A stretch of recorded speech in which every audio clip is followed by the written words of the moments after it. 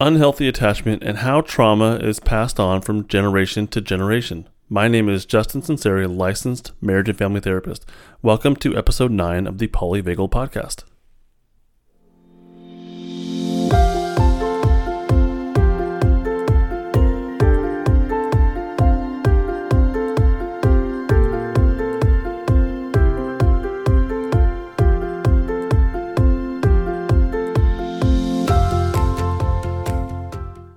Couple of announcements. The first one is that the next episode will be the beginning of the school environments slash polyvagal theory series. I think we'll be doing about 4 of those, and I will have a co-host joining me. She's a coworker of mine, and I know you're gonna love her. She's a ton of fun, and she's almost as obsessed with polyvagal theory as I am. So it'll be a really, really fun addition to the podcast. Also, of course, put yourself first. This is the first time I think I'm going to say this is a pretty triggering episode. I really anticipate that some of you are going to go to an unsafe place. I promise there's no details of trauma, no specific stories of trauma. I talk generally, but at the same time, we're talking about some family dynamic stuff. So it might come kind of crashing home for you. I hope things fall in place like a nice game of Tetris. But I don't know. I don't know where you're at. So I gotta trust you on this. So take a walk, get a hug, cry with someone, drink some water, focus on your breathing, do some yoga, whatever works for you. Make sure you're ready for this and have a break planned out. But again, I think it's I handle it as safe as I can, but it's family dynamic stuff, so we have to be prepared for that. So we'll do a quick polyvagal breakdown.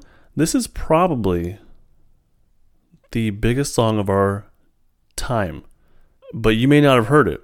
If you've got a toddler, I think you've probably heard it. Listen with your body, not with your ears. No heavy metal here. You probably won't be scared by this. All right, here we go.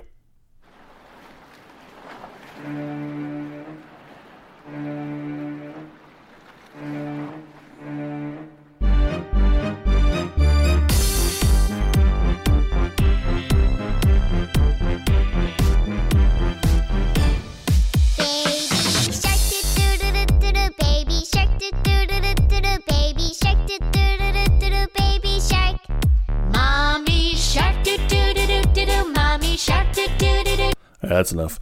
I'm sorry. I know some of you have avoided that like the plague probably, but I have to bring it up. I think it's a fun one to actually look at. And the next time you hear it in its entirety, which I'm sure you will, you'll have a polyvagal breakdown of it, which will be a lot of fun. So this is the song of our children's life right now. If you've got a toddler, this is it. Baby Shark. So this song starts off, what do we hear when it first starts off? I'll do it again real quick here. It's like Jaws, right? It's like that deep sound of like something's coming, something dangerous, and you feel that, and it really hits you low there, right in the gut. But then it picks up in intensity. Now the sympathetic arousal's kicking in.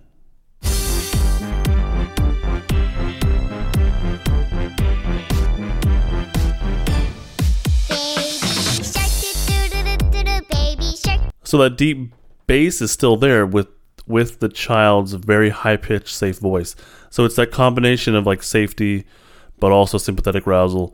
And if you see kids when the song comes on, they all start moving. Like it's impossible for them to sit still when the song is on. But they're also smiling. They're having a great time. They're dancing with their friends. So it's a safe song that is extremely, like, it really gets the mobility stuff going. Like, it gets your legs going, or not, maybe not yours, but for kids at least it does. It starts off with very low, almost kind of like a dangerous sort of feel to it, but then there's a sympathetic relief, and we kind of come up the polyvagal ladder. And then in the song, what is happening is that they go through the family members of the sharks, and they're all swimming away, I think. And then as the song goes on, the fish are swimming away from the baby shark and the grandpa shark and the mommy shark.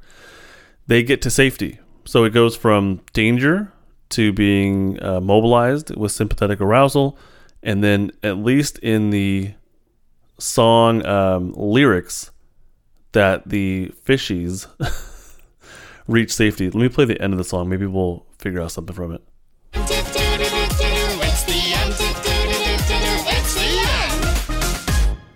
No, so it ends on that same extremely upbeat, mobilized state. But the lyrics and the visuals are of safety.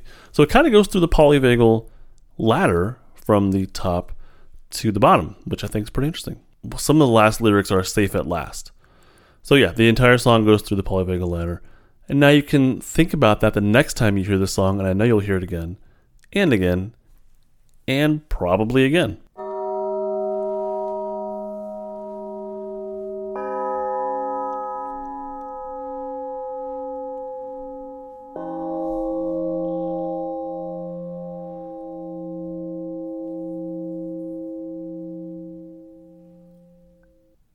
Today's topic is unhealthy attachment and generational trauma. I was planning on writing about and talking about generational trauma, and I had laid out a few different pieces that I thought were important on how trauma is passed on through generations, but then I kept coming back to the attachment part of it. And I think that's is very, very integral to how trauma is passed on through generations. So I'm going to be focusing on that. There's something about having a secure, safe attachment with the parent. And if we don't have that trauma really, traumatic events, shifts in our state really sort of get passed on generation after generation. Parents are obviously carrying their own trauma from their own families, right? Not all parents, of course. And I'm speaking very loosely here. Your situation may differ. That's fine. But parents are obviously carrying their own trauma, their own defensive states from their own families.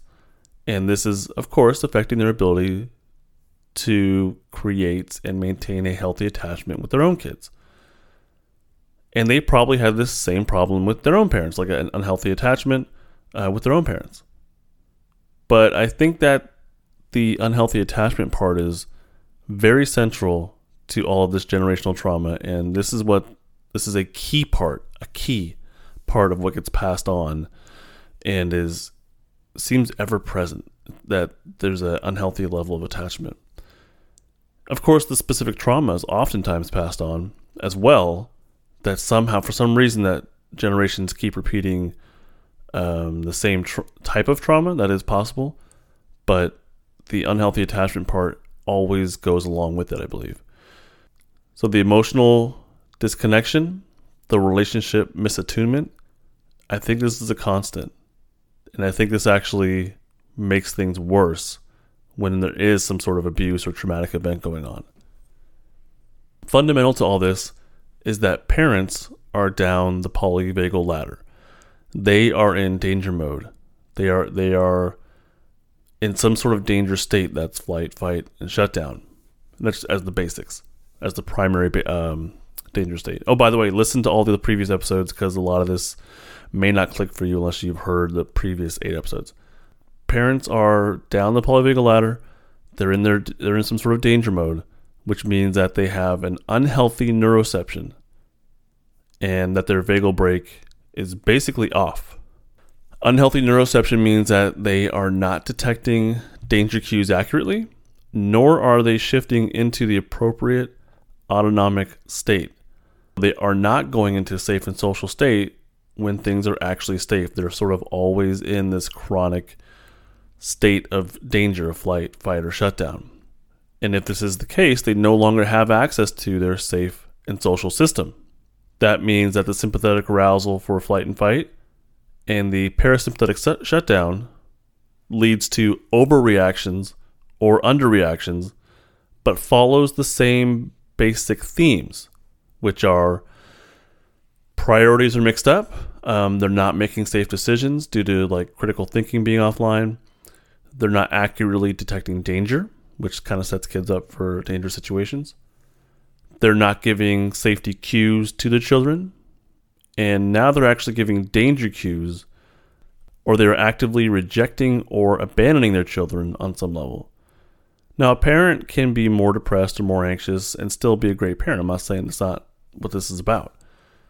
So this is really based on your subjective experience or your clients, and this is a line for you to draw. I don't know the answer for you, but I'm really, again, speaking more in general. But a parent chronically in a defensive state may not be capable of providing some fundamental needs for their child while also being safe and social. And those are, I think, some key ingredients for attachment, being able to provide fundamental needs while staying in a safe and social state. For example, number one, with healthy neuroception, hearing a baby cry is a cue of danger, and we shift down the ladder into a safe but sympathetic arousal and provide the baby what it needs. So that it's really only a few things: to be changed, get fed, get attention, or go to sleep. I remember when we had both of our kids when they were babies, that every time they were crying and we couldn't figure out what it was, we would go through, I think it was those 4 things. Do they need to be changed? Do they need to be fed? Do they need attention? And do they need to go to sleep? I mean, that was pretty much it. But while we're providing those things, we had to be in a safe and social state. We're meeting the fundamental need while being safe and social. We feel the internal danger alarms that accompany a baby crying when we have healthy neuroception. And we can tolerate, with a strong enough vagal brake, we can tolerate that and then provide for the need of the baby. So hopefully that makes sense.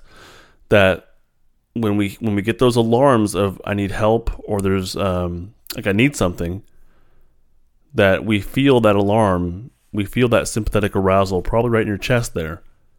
And then in a safe and social state, we can act on that, provide the need, the fundamental need, while being safe and social.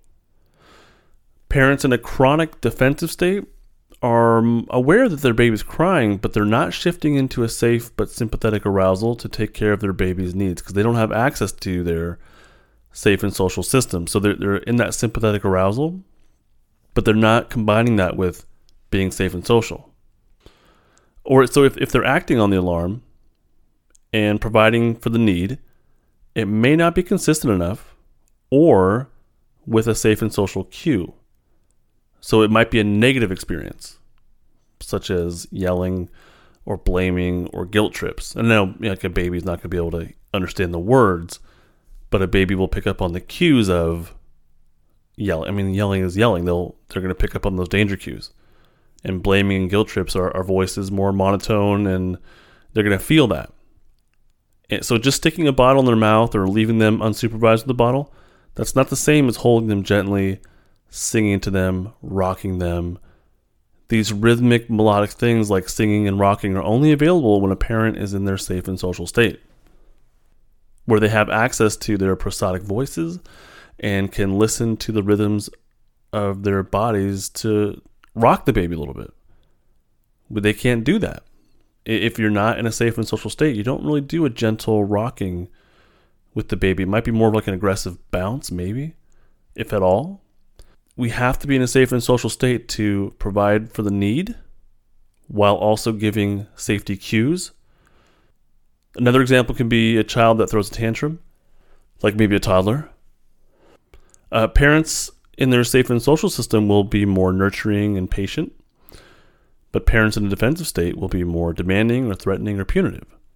So a child who's throwing a tantrum has a need. There's something that they need, which might be safety or to be consoled or to be understood or just to be held or whatever it is.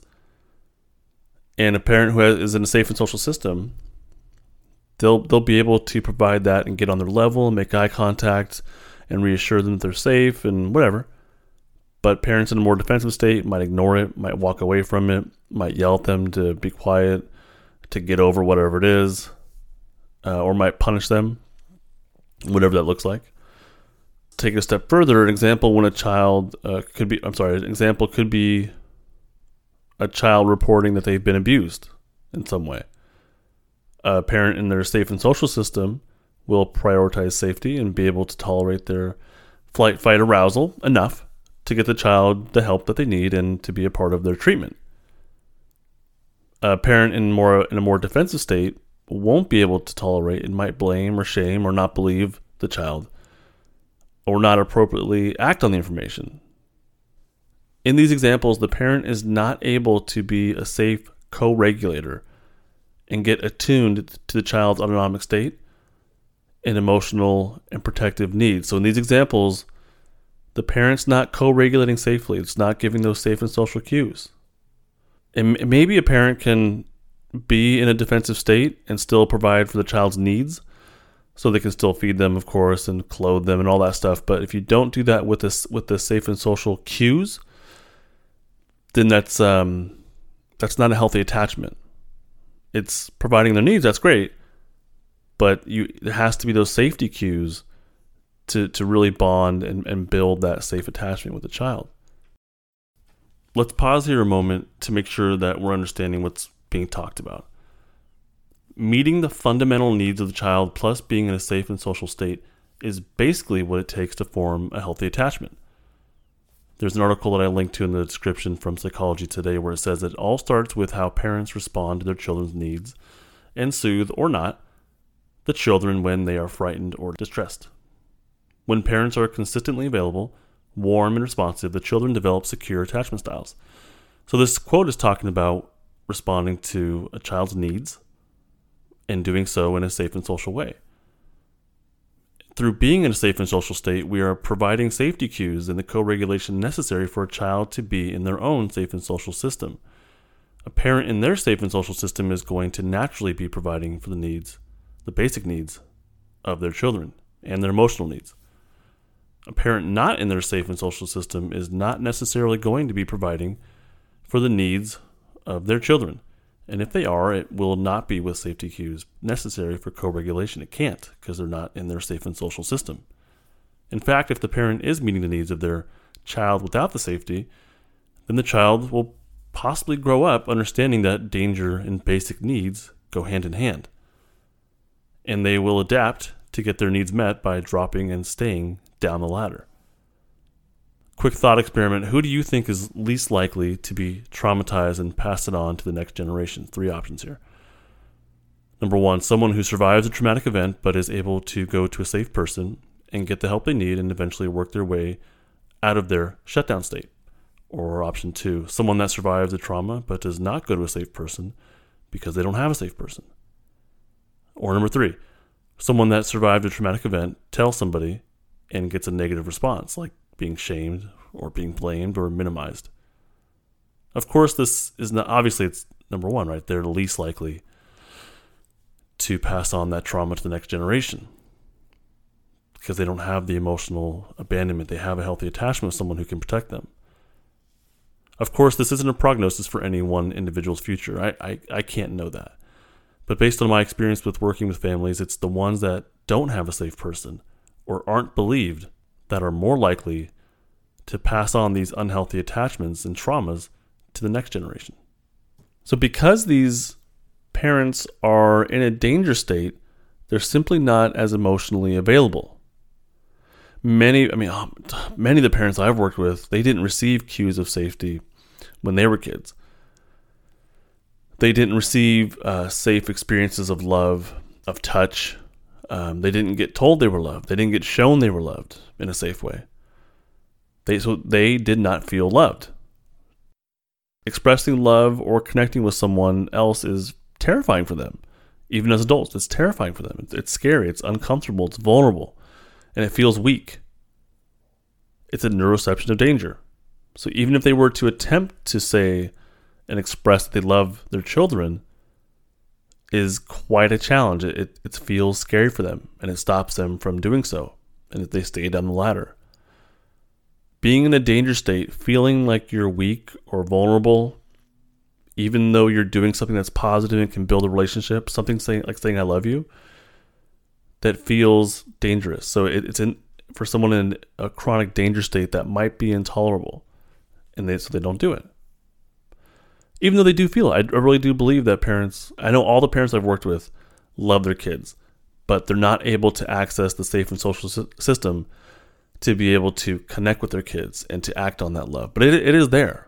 I know it. I'm positive because they tell me and they feel it. And once we get once we start talking about that stuff, it's there. They know it's there, and they're mad as heck at themselves for not tapping into it. But they also realize that they didn't get that growing up, so it's extremely difficult for them.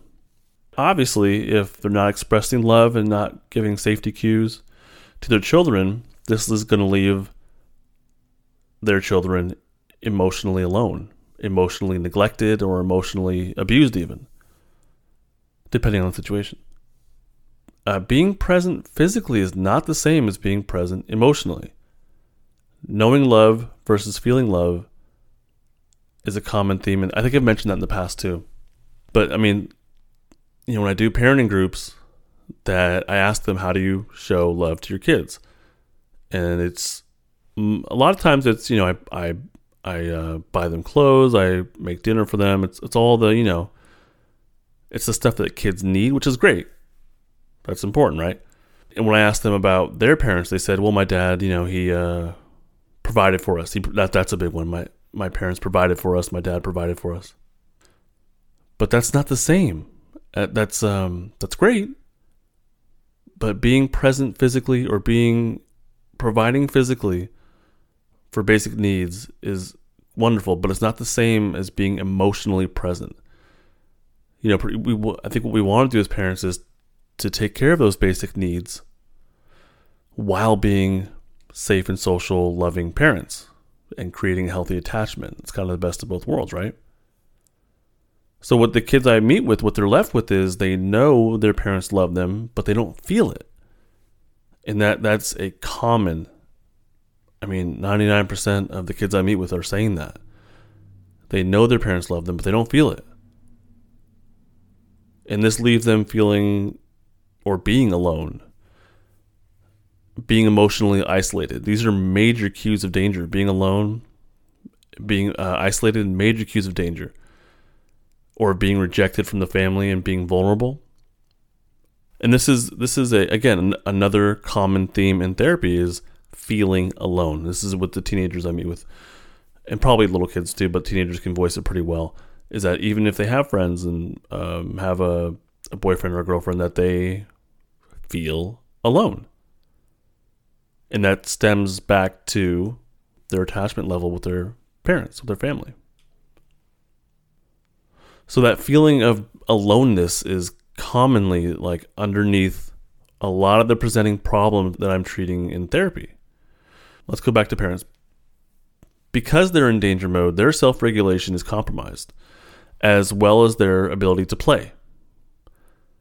Co-regulation is now not being provided, and neither is exercising the vagal brake, which commonly happens through play, and also by learning through consequences from a parent. Parents who are chronically in a danger state, they are not providing the co-regulation safety cues, as I've said. That means that the child is not building their ability to self-regulate. And one of the ways that we can provide co-regulation or increasing the strength of the vagal brake is through play, but also through consequences. And if parents in a danger state are not doing an effective job of playing, which is very common, then children are not increasing the strength of their vagal brake, which is playing, which that means, again, being in a safe and social state, but being able to mobilize. That's going to increase the strength of their vagal brake, which means that they'll be able to tolerate more distress, basically, without dropping into flight-fight mode. Likewise, but also not just through play, and I'm going to add this. I don't think this is something I've heard Dr. Porges or anyone else mention, but as I was writing this, I realized that consequences are also a way to exercise the vagal brake. Receiving a consequence, this doesn't count abuse. I'm not talking about that. But receiving a consequence is a way to learn from your mistakes, to help for the next time, if you know what the consequence is, to maybe think about it for a moment before you do the thing. You know what I mean? And of course, over the time, this gets easier. But consequences from parents that are more in a danger state, these consequences are very erratic or extreme or maybe non-existent or unpredictable. So a child can't exercise their vagal brake in this because there's no safety to come back to. There's no, I received my consequence, I I was on timeout for 5 minutes or whatever, or I lost a privilege for half the day or whatever it is. So a child doesn't, basically do the consequence and then come back to a safe and social parent. Instead, these kids that I'm talking about with generational trauma, they're either not getting a consequence, or it's too extreme, it's too little, it's infrequent, it's unpredictable.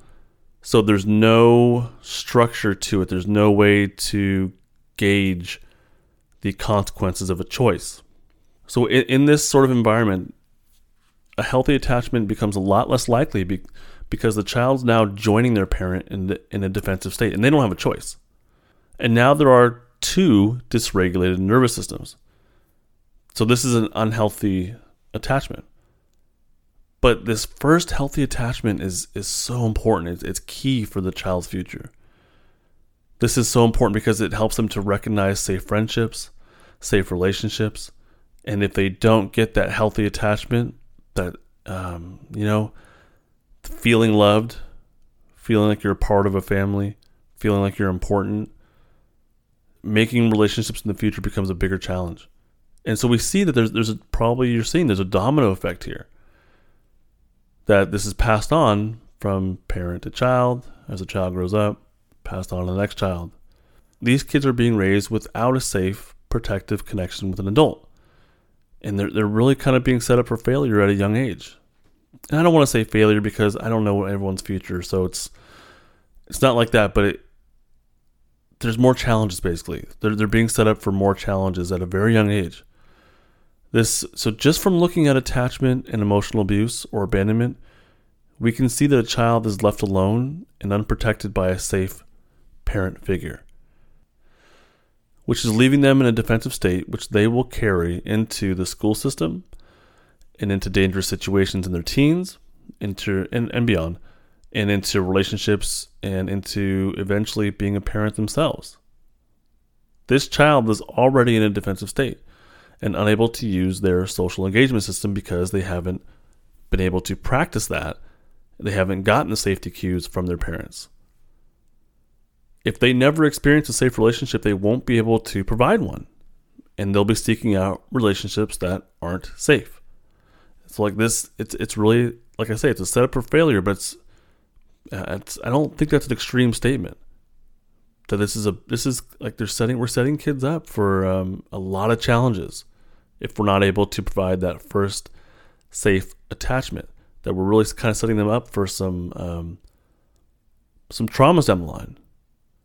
Now this is like one piece of the puzzle of generational trauma. Everything I've laid out does not even really consider like physical and sexual abuse or neglect. I'm not even talking about that stuff.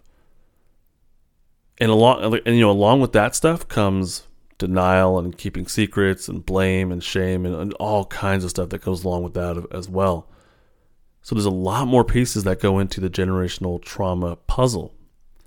But being alone is an undercurrent in all the kids I've worked with. I think that kids can survive and recover from horrible events if they have someone safe to go to. And you'd be surprised what someone will tell you when you ask them when things change for them. The answer might not be when the abuse happened. So like if you were to ask them, when did things get worse for you? Or what was that moment that your life really changed? The answer might be that it's when they lost a safe person, when they lost their protection, or when they lost that one healthy attachment that they had. Usually it's like a relative, someone and somewhere away from the abuse. So like a different home, a grandparent, an aunt, an uncle, someone they go to that they actually feel safe with and has enough of attachment with to feel safe. But when that relative passes away or moves away or gets cut off from the biological family, the family of origin, or the family the child lives with, that's when things change. Now I don't have a safety outlet. Now I have nowhere to go. And I'm stuck and I'm hopeless. Or even things change when their attempt to get help fails, like telling someone about the abuse or telling someone about what they're going through. And like it could be a parent. It could be, this is how mom's treating me or dad's treating me, and the other parent doesn't believe them, or a teacher that doesn't believe them, or discounts it or doesn't act on it. This is often the event that breaks them. Like it's the last straw when they finally open up, and which is a terrifying event because oftentimes there's threats of what will happen if you tell someone. So when they finally do so, and they're not believed, this is always hard for me to hear from the kids I work with. This event where they open up and they reach out for help, and they're either not believed, or they're blamed, or they're shamed, or they're dismissed. This could be the event that really is the tipping point. And this is where life really changes, and the last little bit of hope is gone. And it dies. The point here is that taking that emotional isolation, being alone, and combining it with physical abuse, sexual abuse, or neglect is really a crippling combination, and inevitably leads to a shutdown for the child victim. They have no other choice but to go into a shutdown. Here's the thing though, they will get this need met, or they'll get as close to it as they can. They'll do the best they can. They have a need to connect. They have to feel safe and cared about. Everyone, we all do. Not just kids, we all do. But we're talking about generational trauma, so we have to realize that if they're not getting these needs met from home, safety and protection, they will get these needs met somewhere else. They'll find this through peers or love interests. But with generational trauma, they may not have experienced connection in a safe way and are existing more down the ladder. So they don't know safety and they can't detect danger accurately. This is a bad combination. Bad combination. Like attracts like, so they will attract relationships who are also down the ladder. I see that over and over and over again with the kids that I've worked with. These kids who lack a safe and protective home are going to put themselves in situations where they are more likely to be traumatized, like buying drugs, drinking at parties, submitting to dangerous people. The wrong person is more likely to come along and take advantage of a child in a danger or life threat state. It's kind of the image I have in my head is a predator, a lion that's hunting prey and targeting the weaker member of the herd that has fallen behind. The wrong partner is going to do so by disguising himself, though, or herself. They're not going to look like a lion. They're going to look like a part of the herd. They're going to look like someone trustworthy. They're going to look protective and caring. You got to believe me on this. This is what I'm hearing from the kids that I work with all the time. They desperately want to belong, to feel safe. And that desperation is being exploited by a predator, by their peers. And they are willing to repeatedly give them chances to forgive and try again. So they haven't had a healthy relationship. They haven't experienced a healthy relationship. They're not detecting danger cues. They're putting themselves in dangerous situations. The most dangerous peers are targeting them. Their homes often don't have predictable consequences or predictable relationships. These are ingredients for further trauma. And then these kids will grow up and repeat with their own. And those kids will need to get their needs met and eventually be in the wrong situation or with the wrong person, and so on.